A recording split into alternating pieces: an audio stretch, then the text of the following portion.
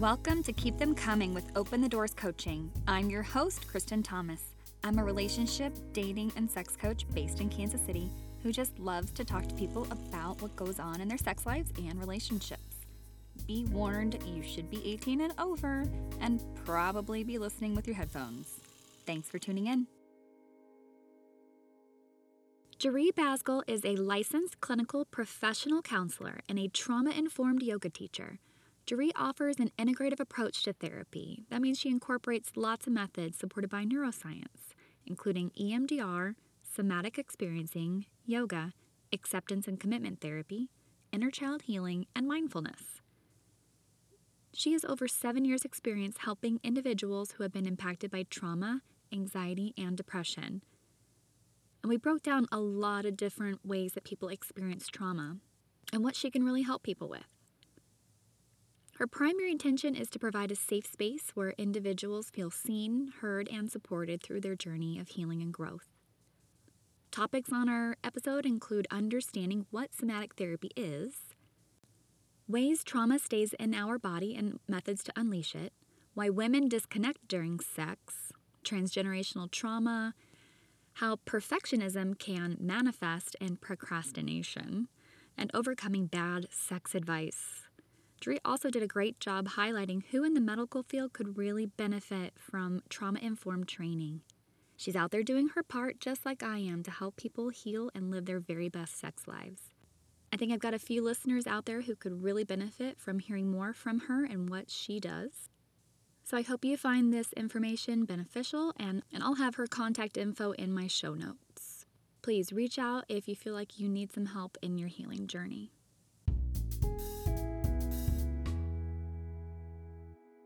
So my guest today is someone that I was introduced to through a mutual friend.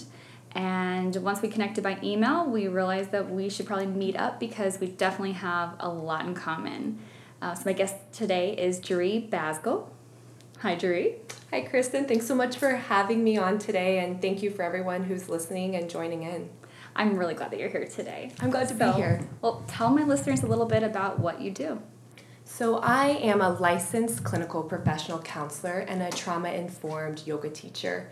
And I provide something that's called somatic therapy, which is different than traditional talk therapy. So with traditional talk therapy, it can be extremely helpful and beneficial, but typically it only takes people so far because of how trauma and stress get stored in the brain and the body.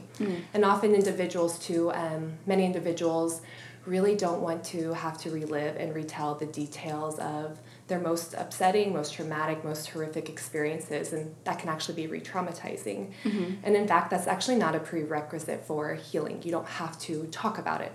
So in somatic therapy, what we do is we really work with the body's innate wisdom and utilize the body's natural healing mechanisms. So we try to restore balance in the nervous system, and we also release trauma and stress that's been held in the body for a long time. And by doing that, individuals are able to, get out of that stuckness they've been feeling. They're able to create change they've been wanting to make in their lives. And often when individuals have experienced trauma and stress, it disrupts the autonomic nervous system. And when the nervous system is out of balance, when it's dysregulated or disrupted, what often shows up in people's lives is fatigue or low energy, low motivation, pain. So that could be chronic pain, tension, headaches, GI issues, neck pain, also anxiety and panic, depression. So we're a little bit of everything. Exactly. When the nervous system is out of balance, it throws everything off. So we're working directly with the nervous system and the body in order to release the trauma, the stress, that anxiety that's been accumulated and held there. Wow. Yeah. That's a lot. It is a lot. It's a lot. But, the very beginning, something that you talked about was that people don't have to talk about or relive their trauma in order to get over it. And something that's very popular right now that a lot of people talk about, and I've had people seek treatment with this form of treatment, is EMDR, which really is about talking about that event, reliving that event, and then reprocessing it, which some people have said it works and some people have said that it doesn't. So Are you often getting people who have tried EMDR or people who are just afraid of reliving it? Like, where do people kind of come in contact with you? Yeah, both. So individuals will come who've had, not the greatest experiences with past therapists. They felt it was re-traumatizing. And I think EMDR can be helpful. It just needs to be done in a way that's trauma-informed. The therapist who is using EMDR needs to make sure that they're helping the individual stay in the present versus reliving the past, which can be done. You just have to use certain methods in order to help the individual stay grounded and present. Yeah. Gotcha. Yeah. Gotcha. So for me and my background, I understood a lot of what you talked about with your intro, but there's a lot to break down for people who have maybe never been to a therapist before. Some people worry, I mean, I've had this from people that express this concern about therapy, that they feel like their problems are so deep and so pervasive at this point, and that they've tried other therapists and not had success. Yeah. So how do you kind of reach those people to help them see, like, maybe there's a different approach, and maybe that somatic therapy specifically is something that could be more beneficial than just straight up talk therapy? Right. And I think that's important because one thing that I say often is everyone heals differently. We are all different human beings, and we need different therapists and different methods. So therapy is not a one-size-fits-all. And I encourage people who haven't found the right fit for them or felt discouraged or frustrated with previous experiences to keep searching, because there is different approaches to try out. Myself personally, I tried different therapists, and it took me a while to find a therapist who I felt like truly understood my experiences and was trauma-informed and could offer the treatments that worked for me.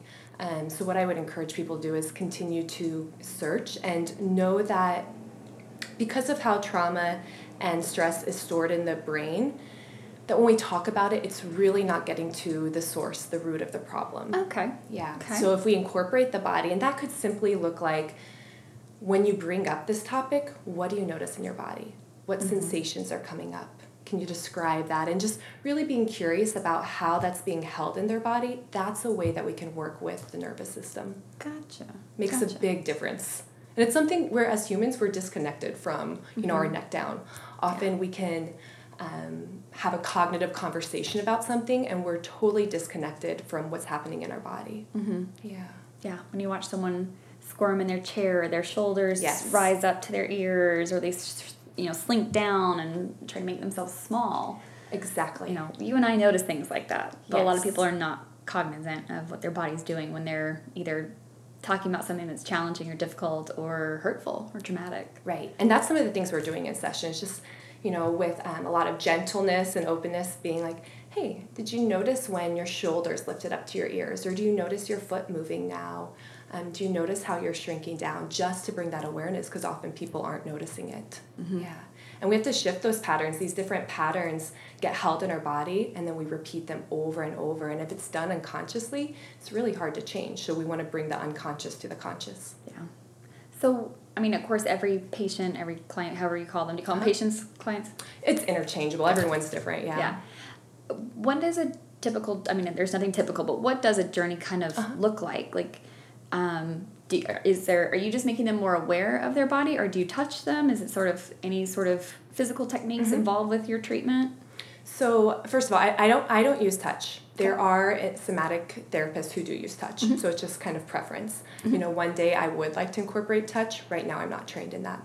So how the journey looks, first of all, the number one thing for me is safety. I want the space to be very safe and empowering, a place where individuals feel seen and feel heard and feel like they can be their true authentic selves and be vulnerable.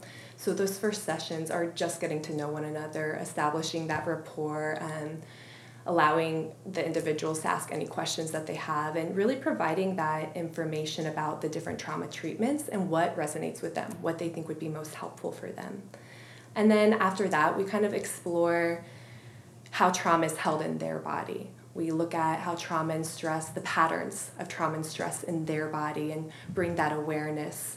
And also explore, with curiosity, the different sensations that are associated with different emotions. So a lot of times people are able to say, I feel sad, I feel angry, I feel scared. Okay, but where do you notice those feelings of fear? Mm-hmm. How can you describe that? Is there a color? Is there a shape? And when we're able to do that, it tends to, first of all, we get more familiar with the feeling. We have more confidence of being with those sensations, and it doesn't feel quite as overwhelming or scary. So we get to explore those different sensations. And then there's something that we do called tracking. We begin to track those sensations moment by moment. So let's say an individual notices some tension in the neck. I'll invite them to, if it feels manageable, to stay with that sensation and see what happens next. Because our sensations are constantly shifting and changing. Mm-hmm. If we allow them to move, they'll shift. It's when we try to numb them or push them away or avoid them that they get stuck in our body. Mm-hmm. And then throughout this process, we are continuing to develop, those internal resources to help us sit with those emotions and to help us release the trauma that's become stuck in our body. So that's just a little bit about it. Yeah. Is there any sort of specific trauma that you focus on, or is it just in general helping people when they're feeling like this thing, this event, my past, whatever is being held in my body and preventing me from moving forward? Mm-hmm.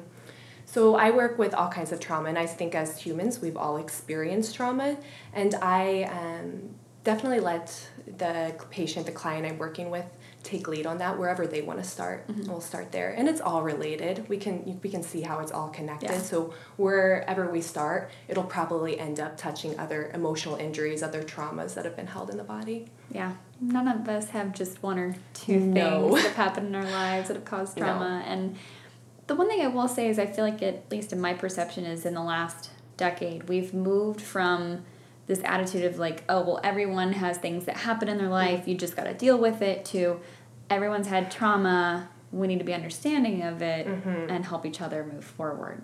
Yes. Do you feel like you've noticed that shift too? Yes, which is great. I think, I've heard more individuals talking about their experiences of trauma, being willing to be vulnerable and share it, whether it's with their therapist, whether it's with close friends, or even publicly. And whenever we keep something secret or whenever we keep something to ourselves, it creates shame. Mm-hmm. So a lot of us can relate to these traumatic experiences or these emotional injuries that we've kept to ourselves, and then the more we keep it a secret, the more it makes us feel like that shame, that there's something wrong with me. Mm-hmm. I'm crazy, I'm weak, I'm messed up, I'm broken, I'm alone, right? Mm-hmm. So when we can say it out loud, we recognize we're not the only people experiencing this. We're not alone. There's other humans who can relate to what we're feeling. Yeah. That helps heal the shame. Yeah. And I think to people, thinking of my dad specifically, people who have been through a lot in their lives, who kind of do have that attitude of to others, of that like kind of get over it sort of attitude. Like, yes. I've had things happen, everyone's had things happen to them.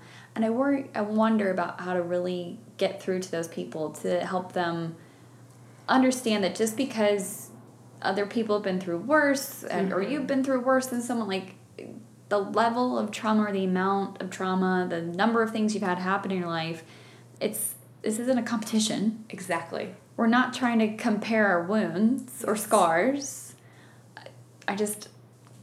I worry, like, does my dad's generation have to just die off before we have an entire world of people who are actually, like, compassionate and understanding? Or are we going to be able to break those people down and help them? Like, I'm just thinking about, like, boomers and stuff. People who are a little less open to this. How do we break those people's walls down to help them see that there's a different way? Mm-hmm. And that's something I hear a lot, is the comparison. Well, other people have it worse. And whenever we deny our own pain or minimize it, it's just going to create more pain. So for me, one of the things that I think that we can do is to model that behavior, model in ourselves doing our own work, going and seeking out help, whether that's with, energy worker, a therapist, a doctor, whoever that is. And so the more that we can heal and release the trauma and become our authentic self, hopefully those other people are watching and see that healing is possible. Mm-hmm. Why not give it a try? When you think about what's the worst thing that could happen? I go and it doesn't work. Okay, then I'm in the exact same place that I am now. But what if I go and I feel better?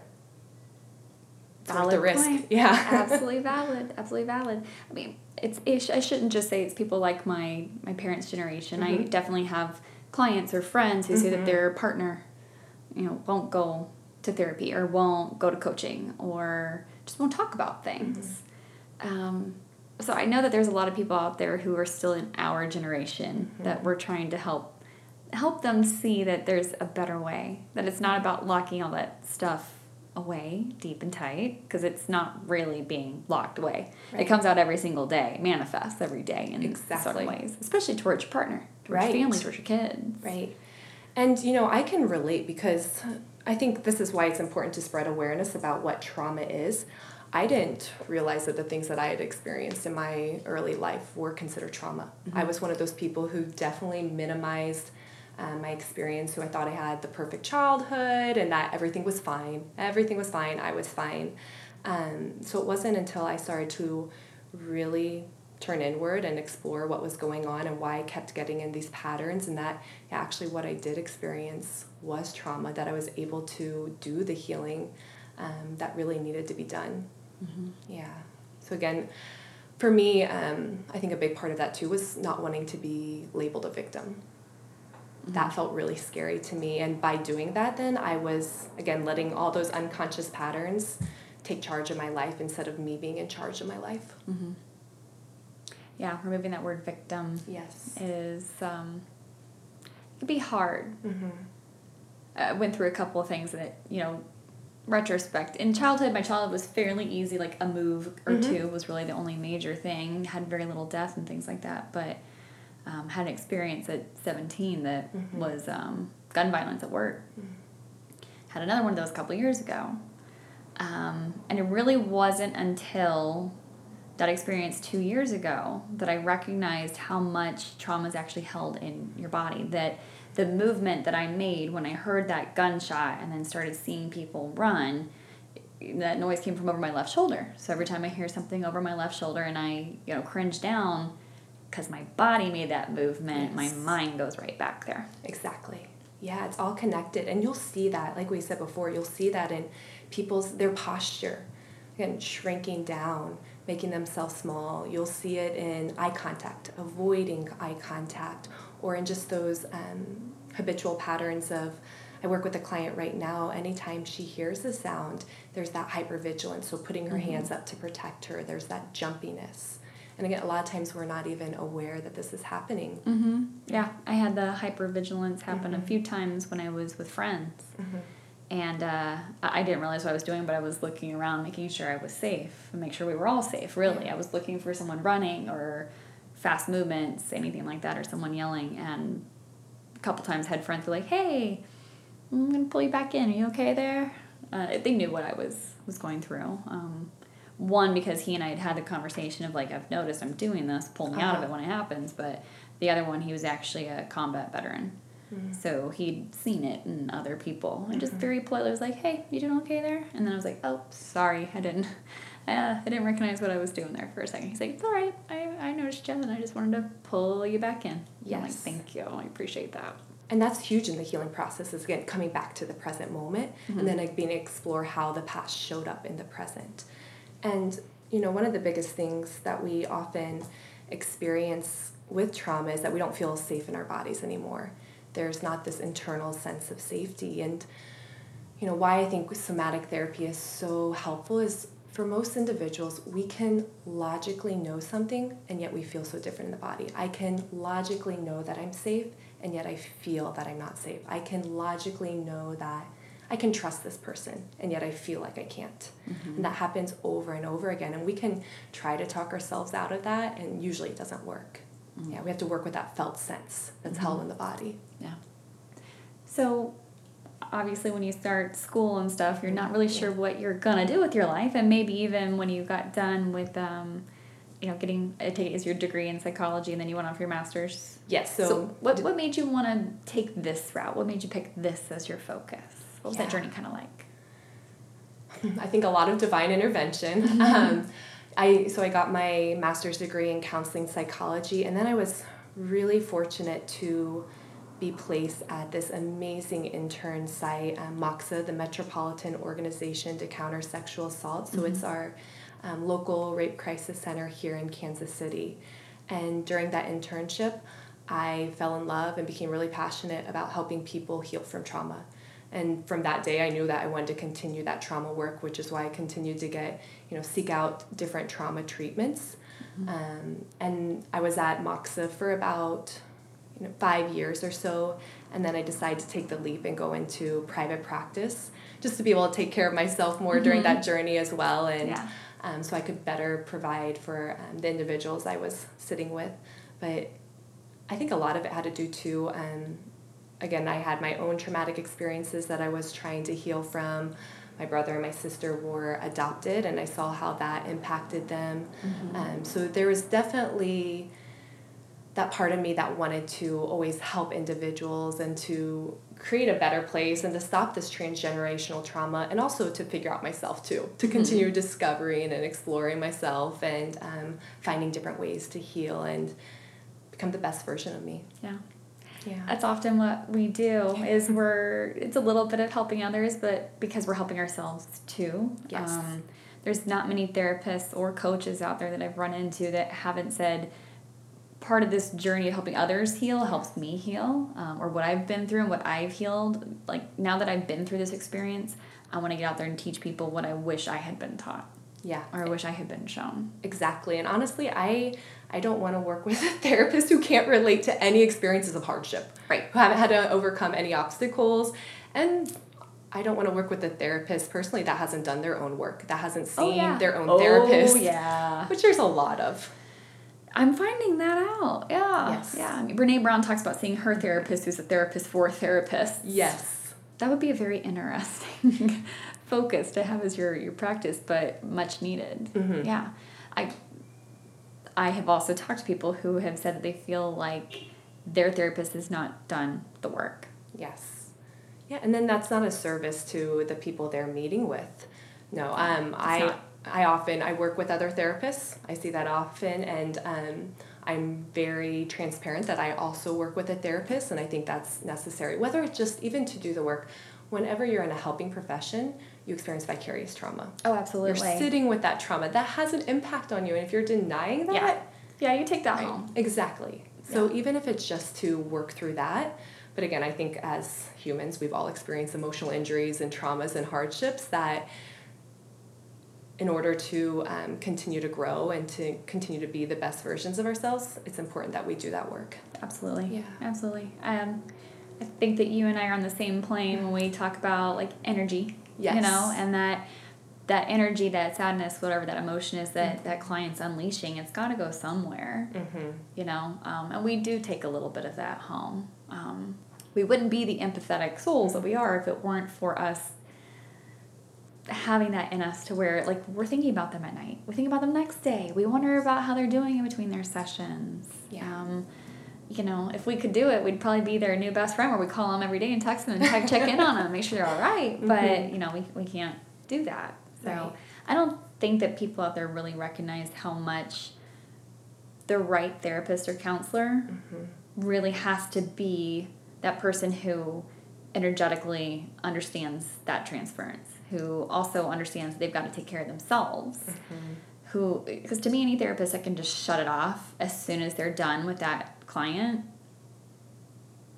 I don't get them. Right. And I've been to a couple of those. I've been to a couple that, if I didn't show up, they didn't call. They didn't check in on me. They would go, hey, you missed your appointment, and this is really important, and I want to see you in here so we can keep this work going. Right. And that's why I think that, that self-exploration, the therapist doing their own work, is so important to understand, okay, how am I taking this home with me? How are sessions impacting me? For me, myself, I've had to do so much work on energetic boundaries, because I do identify as an empath.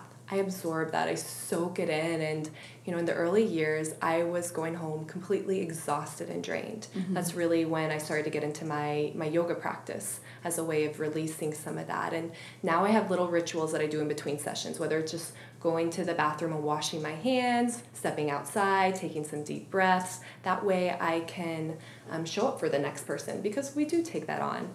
And speaking of that, that made me think of just a recent session. Like, I love talking to people about being an empath and being a highly sensitive person, because not many people that I work with have heard those terms before. Right. And it impacts us. I just had an individual that I worked with who told me that a previous therapist she met with had diagnosed her with Asperger's, because she tend to be just more introverted and shy around individuals, that she tend to have some big feelings. I'm like, that means you're an empath. That means that you're a person who feels other people's feelings, and there's nothing wrong with that. That's a gift. We just have to learn how to manage that so it doesn't completely drain and exhaust us. I know. I hear about those a lot, these diagnoses that people give just for, these are normal responses to whether it's trauma or just being human or different traits and personalities, and people are diagnosing it and pathologizing it. And obviously as a coach, that's the last thing that, I don't do that. My job is not to tell people what they have wrong with them and put a name to it. My job is to simply say, these are your scenarios, these are your situations and your emotions that we're going to process and work through. But yeah, like where someone will say, that person might have a sex addiction, I just will say, like, well, they're compulsive with some of their sexual behaviors and they're not being very considerate of other people around them. That doesn't equal a sex addiction.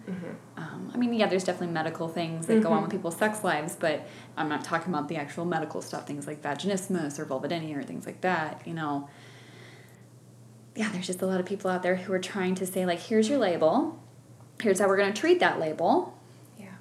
Rather than say, you're an empath, or you're just sensitive to emotions, exactly. Or you've had some trauma and you're not processing it well. Yeah. There could be all sorts of things going on with that person, but yeah, there's so much trying to put the medical label on it, because then there's a treatment. Yes. Then there's medication. Exactly. And it has a lasting impact. That gets associated. People then start to identify with that. And that's why I don't work with insurances, so I don't have to diagnose. I don't, because you got to code everything, right? Exactly. You got to say, like, well, here's what's wrong with this person and here's why they're coming to me. Right.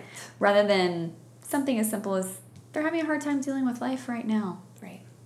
They have had 20 years of traumatic experiences that they can't get past.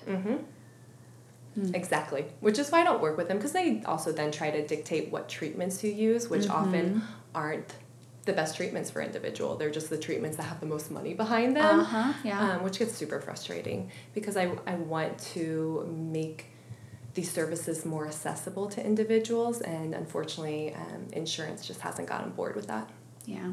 Well, we could have a whole other conversation. Exactly. About I won't insurance even go there. companies. Yeah, that's kind of why I chose coaching, because I didn't want to. I do want to eventually get my master's, but even then and PhD even. But even then, I think I'll still stay in a coaching practice, because I don't want to deal with insurance companies. Yeah.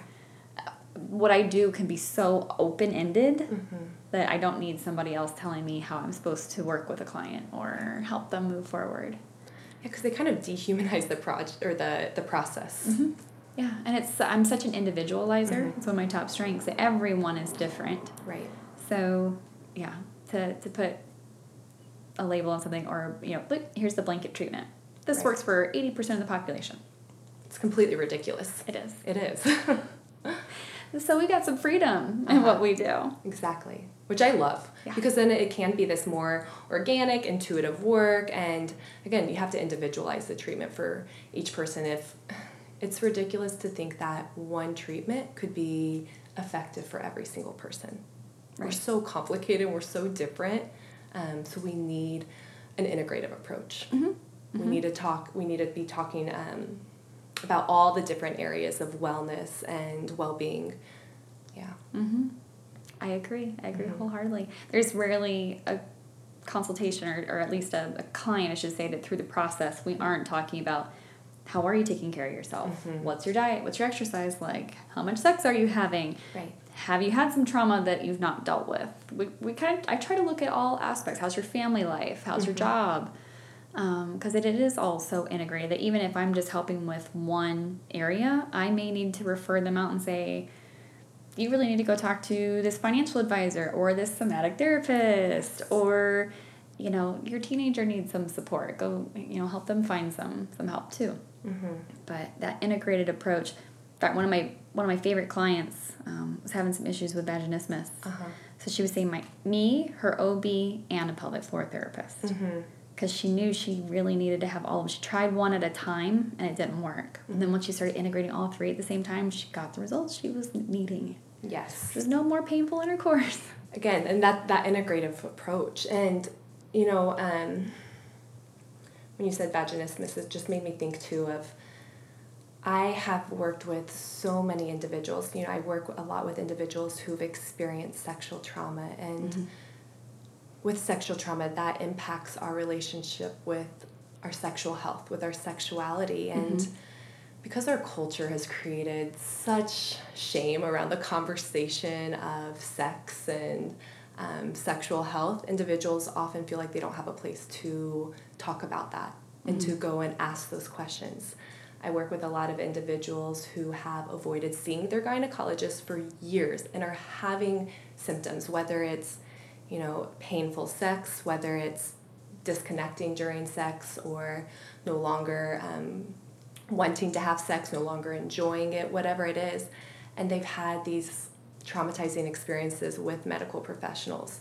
I've heard stories from different patients that have told me their gynecologist, when they went in seeking help for pain during sex, their gynecologist told them to drink more wine before sex, or to get on an antidepressant, or to just use more lubricant, which is, you know, it's awful. Where it's a disservice to right. those Well, it's offering individuals. solutions without finding out what's the Exactly. cause. Like, okay, you're having painful intercourse. When did it start? What's gone on? Have you talked to anybody about this? You know, sexual health in the OB's office. I have a wonderful OB. I love her to death. And she is one that, since I have seen her, has asked about, like, how's your sexual health doing? How's your sexual satisfaction? Like, she wasn't just in there to ask me, like, what my periods had been like and all that. She really wanted to find out, like, how I was doing.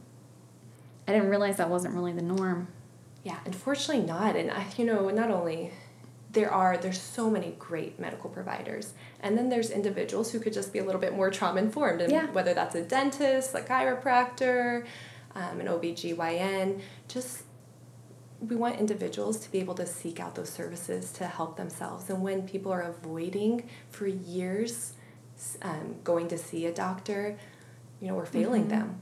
We're doing something wrong. And there's small changes that medical providers could make in order to make their office more trauma-informed. Yeah. So, I mean, how does that happen, though? Is it someone like yourself who's going out and doing, like, lunch and learns? I mean, do they have to choose to want to take a continuing education course and that stuff? I mean, how does, say, an OBGYN's office, which has multiple practitioners and nurses, how do you get an entire office to really focus on being trauma-informed in the way that they work with their patients? I definitely think extra training. You have to be willing to get that extra training and to make it a priority. You know, it may mean spending a little extra time with your patient, taking things a bit slower, or if a patient isn't ready for the next step, I guess putting the power back into their hands, not making those choices for them. And that's something that I hope to do one day, is to provide workshops or training to medical providers about ways that they can help an individual feel more safe in their office. Yeah.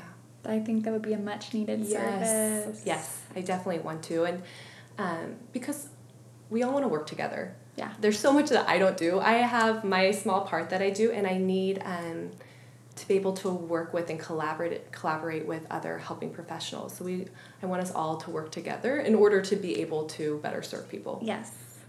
Helping people with their sexual health is not just about one issue. There's so many facets to helping people get past all the stuff, all the things. You know, a lot of us had the religiosity when we were brought up. Yes. We were brought up, even if it wasn't based in religion, we were brought up with shame about our sexuality or our sexual expression. Right.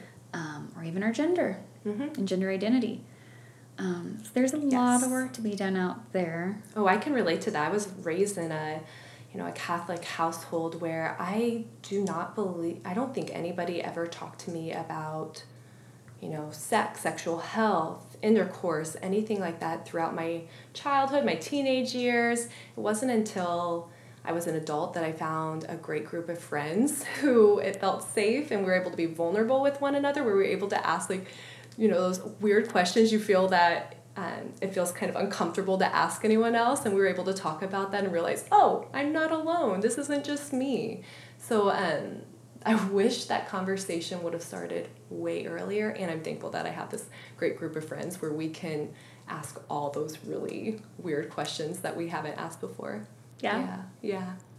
Invite me over sometime when you guys are hanging out. I'll be happy to help you guys out. It's good. It's a fun time. Yeah. And that's, I try to create a space for all the individuals I meet with where they can talk to me about those things. And of course, I encourage them also to, whether it's with their partner, if their partner's a safe person, or find some safe friends or a safe medical provider. Because again, the more we're able to say these things out loud, that helps dissipate the shame that goes along with it. Mm-hmm. Yeah. So how do people find you? Mm-hmm. Is it through mostly referral? Or are they kind of just Googling away, trying to find trauma treatment? Like, how do patients and clients find you? They can find me. I have a website. You can book appointments online. You can email me, contact me through just phone. A lot of my clients do come from referrals. It's always the best compliment when you have clients telling their friends or their family members or other people they know, hey, go see this person. So that always feels really rewarding. But yeah, reach out to me if you have any questions, or if you're just wanting to know more about somatic therapy and what that looks like, or what trauma is. Hey, I'm experiencing this. Could this be trauma? Or is what I experience considered trauma?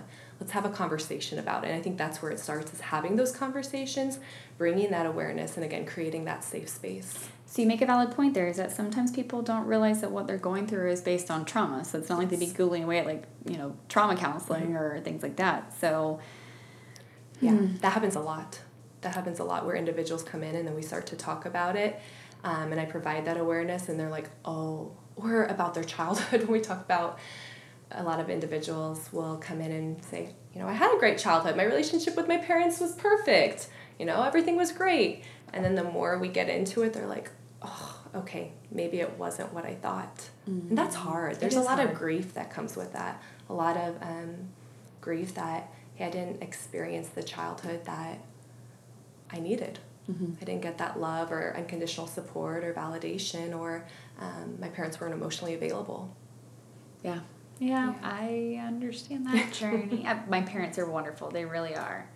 But there were things that came up as a child that it was more about like the passed on traumas from like things that my dad experienced. My mom was pretty good, but it was more on the dad side, more of the especially the high expectations and the not meeting high expectations and things like that. But I now, as an adult, can look back and say, okay, he acted this way because of the shit that he went through. Exactly. And while I have dealt with the generational trauma, he's not. So, and that's a big piece. I hear a lot of people telling me that they feel guilty talking about their parents because their parents were great and they did do they treated them with a lot of love and a lot of support, and both can be true.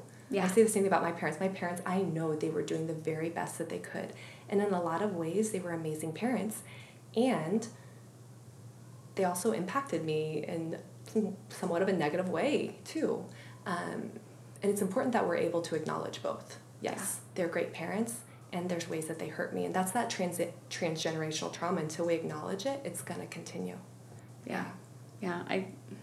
I hear what you're saying about that. It can be hard to process all that because of the things that come up we tend to compartmentalize it. If someone loves us, they can't hurt us, or they won't hurt us, they don't hurt us. Exactly. And that's not true. Right. People can love us tremendously and still hurt us even in a very small way that has a long-term impact. All the time. The little cutting remarks, about the that makes you feel like you're inadequate or not good enough, or you're not strong enough, or you're not, going to make it on the team. Right. Those things. And yes, that doesn't even have to be by our parents. That can be our partners or friends. It happens all the time. And when we're able to recognize that, and again, tune inward. How did that impact me? Where did I feel that? We're able to make different choices as adults, because as kids, a lot of times our only options are to freeze, to people please, to go into caregiving mode. There's all these different things that we have to do to survive as kids because the situation it's too much. It's too overwhelming. But as adults, if we do this work, we can make more empowered choices. We can change that pattern. Yeah. it's hard when, I talk to a lot of individuals about this. The things that often saved us in childhood, the things that helped us survive, can also, as adults, keep us from fully living and enjoying our life. Yeah. Things like freezing and... Exactly. Yeah. Perfectionism, people-pleasing, all of that. Perfectionism. I've been thinking about that a lot lately. I had an experience earlier this year that just really helped me get really more focused, especially on my content creation and just doing things. But it was because I read a really important article that was talking about perfectionism and how procrastination is actually a major symptom of perfectionism. Yeah. We would rather wait or not do something rather than do it poorly, do it wrong, do it half-assed, whatever. Right. And that was my big issue. It was, well, and also a little bit of like what Brene Brown talks about, the living small thing.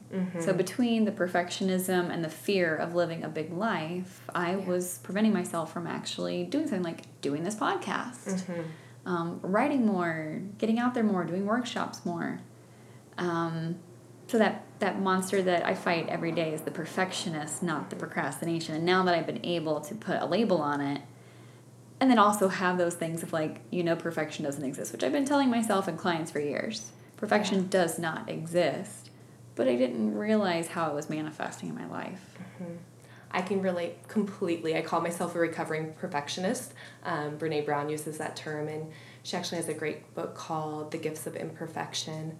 And in there, she talks about that fear that comes with perfectionism. There's a term called life paralysis, that we become stuck or we procrastinate because of the fear of putting something out into the world that's not perfect. We're afraid of making mistakes.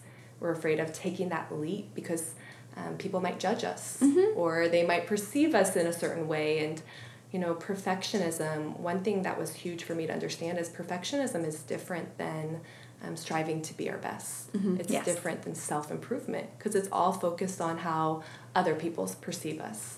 Yeah. Whereas self-improvement is more, self-focus of the internal focus versus the external. Yeah.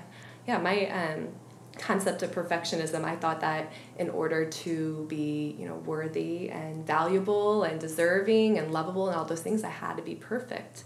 When you think about it, parents often, they praise accomplishments of grades, sports, manners, all those things. And we need to do more of just praising a person for being their authentic self rather than their accomplishments, because we're not our accomplishments. There's so much more to who we are. Yeah. I was just thinking back about, again, love my mom, but she used to be like, gosh, you're so weird, child. Rather than like embrace me, just being, yes. I'm weird. Yes. But man, now I feel like weird is what we all are. We're all weird in our own way. Yeah, and I get along with people that are weird than I do. People that are normal or who did the normal things. Me in too. Life so far. Me too. Well, it's exhausting. I like to live on the outside a little. Right. And wearing those masks, pretending to be somebody we're not, it's exhausting. It's draining. It is. So that's the thing. People who are weird have learned to take their mask off. Exactly. They have learned to embrace authenticity and to just be themselves. I agree. And it's so refreshing. It's so refreshing. It's like a huge weight that's been lifted. It's freedom. Yes. It's literally freedom. It really is. I mean, I chose being a sex coach because I wanted people to be able to have freedom to live their lives. To me, as long as you are an adult and you consent to what you are doing and what's being done, all that stuff, do what you like. But so many people are afraid to tell their partners what they want. They're afraid to go to that group and talk about BDSM or talk about how they, I don't know, gosh, there's so many things out there. Right. Furries, swingers, voyeurism, exhibition, who cares? I don't care what you like. Just own it. Do it safely. Do it consensually. Yeah. So, helping people kind of get to that point, though, can require them getting to a place where they're actually healthy, mentally, sexually, and they feel confident to do those things. Right. So someone like yourself might be that step for those people to really take so they can unleash things and unleashing the past. Because I tell people, I am not here to help people who are really unhappy, really hurt, really angry. Like, you've definitely got to see a therapist, a counselor, or somebody first. Because I'm the forward-focused person. But the past, That's Jaree. Well, it's important. We have to uncouple, especially if there's been trauma, uncouple, sexuality or sexual health with the trauma. Because a lot of individuals, even when they think about, if they've experienced this trauma, when they think about having sex, having intercourse, or even being intimate with somebody, kissing or getting close in a relationship, they have this fear, this feeling something bad's going to happen. Yeah. Right? Or it can be that experience where they get kissed in the same spot that just triggers that memory. Or a sound or a smell or a noise, smell especially, can be very triggering for your memories and things like that. Right. But I guess you see it in movies where people get triggered by something and then they just freak out, but they don't really talk about it. We've got to get to that point where, yes, you can have that moment where you're like panicking of what's going on, but you then got to take that next step and ask someone to help you figure out what's going on. Right. Because it doesn't have to always be that way. I work with a lot of individuals who they'll again disconnect during sex, or they'll have a flashback during, or they'll feel really unsafe. And it doesn't always have to be that way. But again, if we're not willing to take the next step or have those conversations, we get stuck. We get stuck in those patterns. Yeah. But healing's possible. It is. Yeah. I've seen it. That's why I love my job. People always ask me, how do you do your job? Because I get to see people get better. I get to see people heal. There's when they come out on the other end. Yes. Right? Yeah, exactly. Yeah. I am curious about one thing, because it's something that got brought up recently. So, say a woman has experienced a traumatic birth. Is that something that you help women with? Oh, yeah. That's trauma.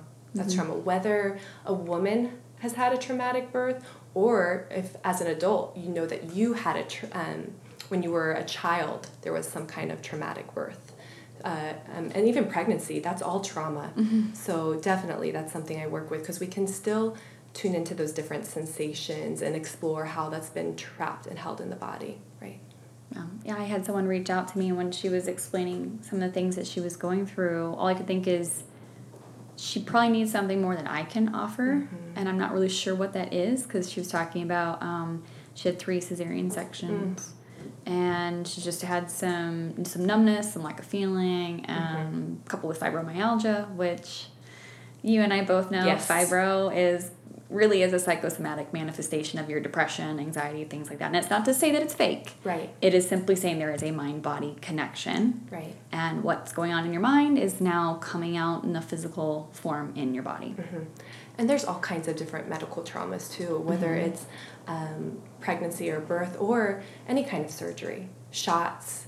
Any of those can be stored as trauma in our body and have those, lasting impacts that show up later. So if you've had a medical procedure, you've experienced trauma, because that's a trauma on our body. Yeah.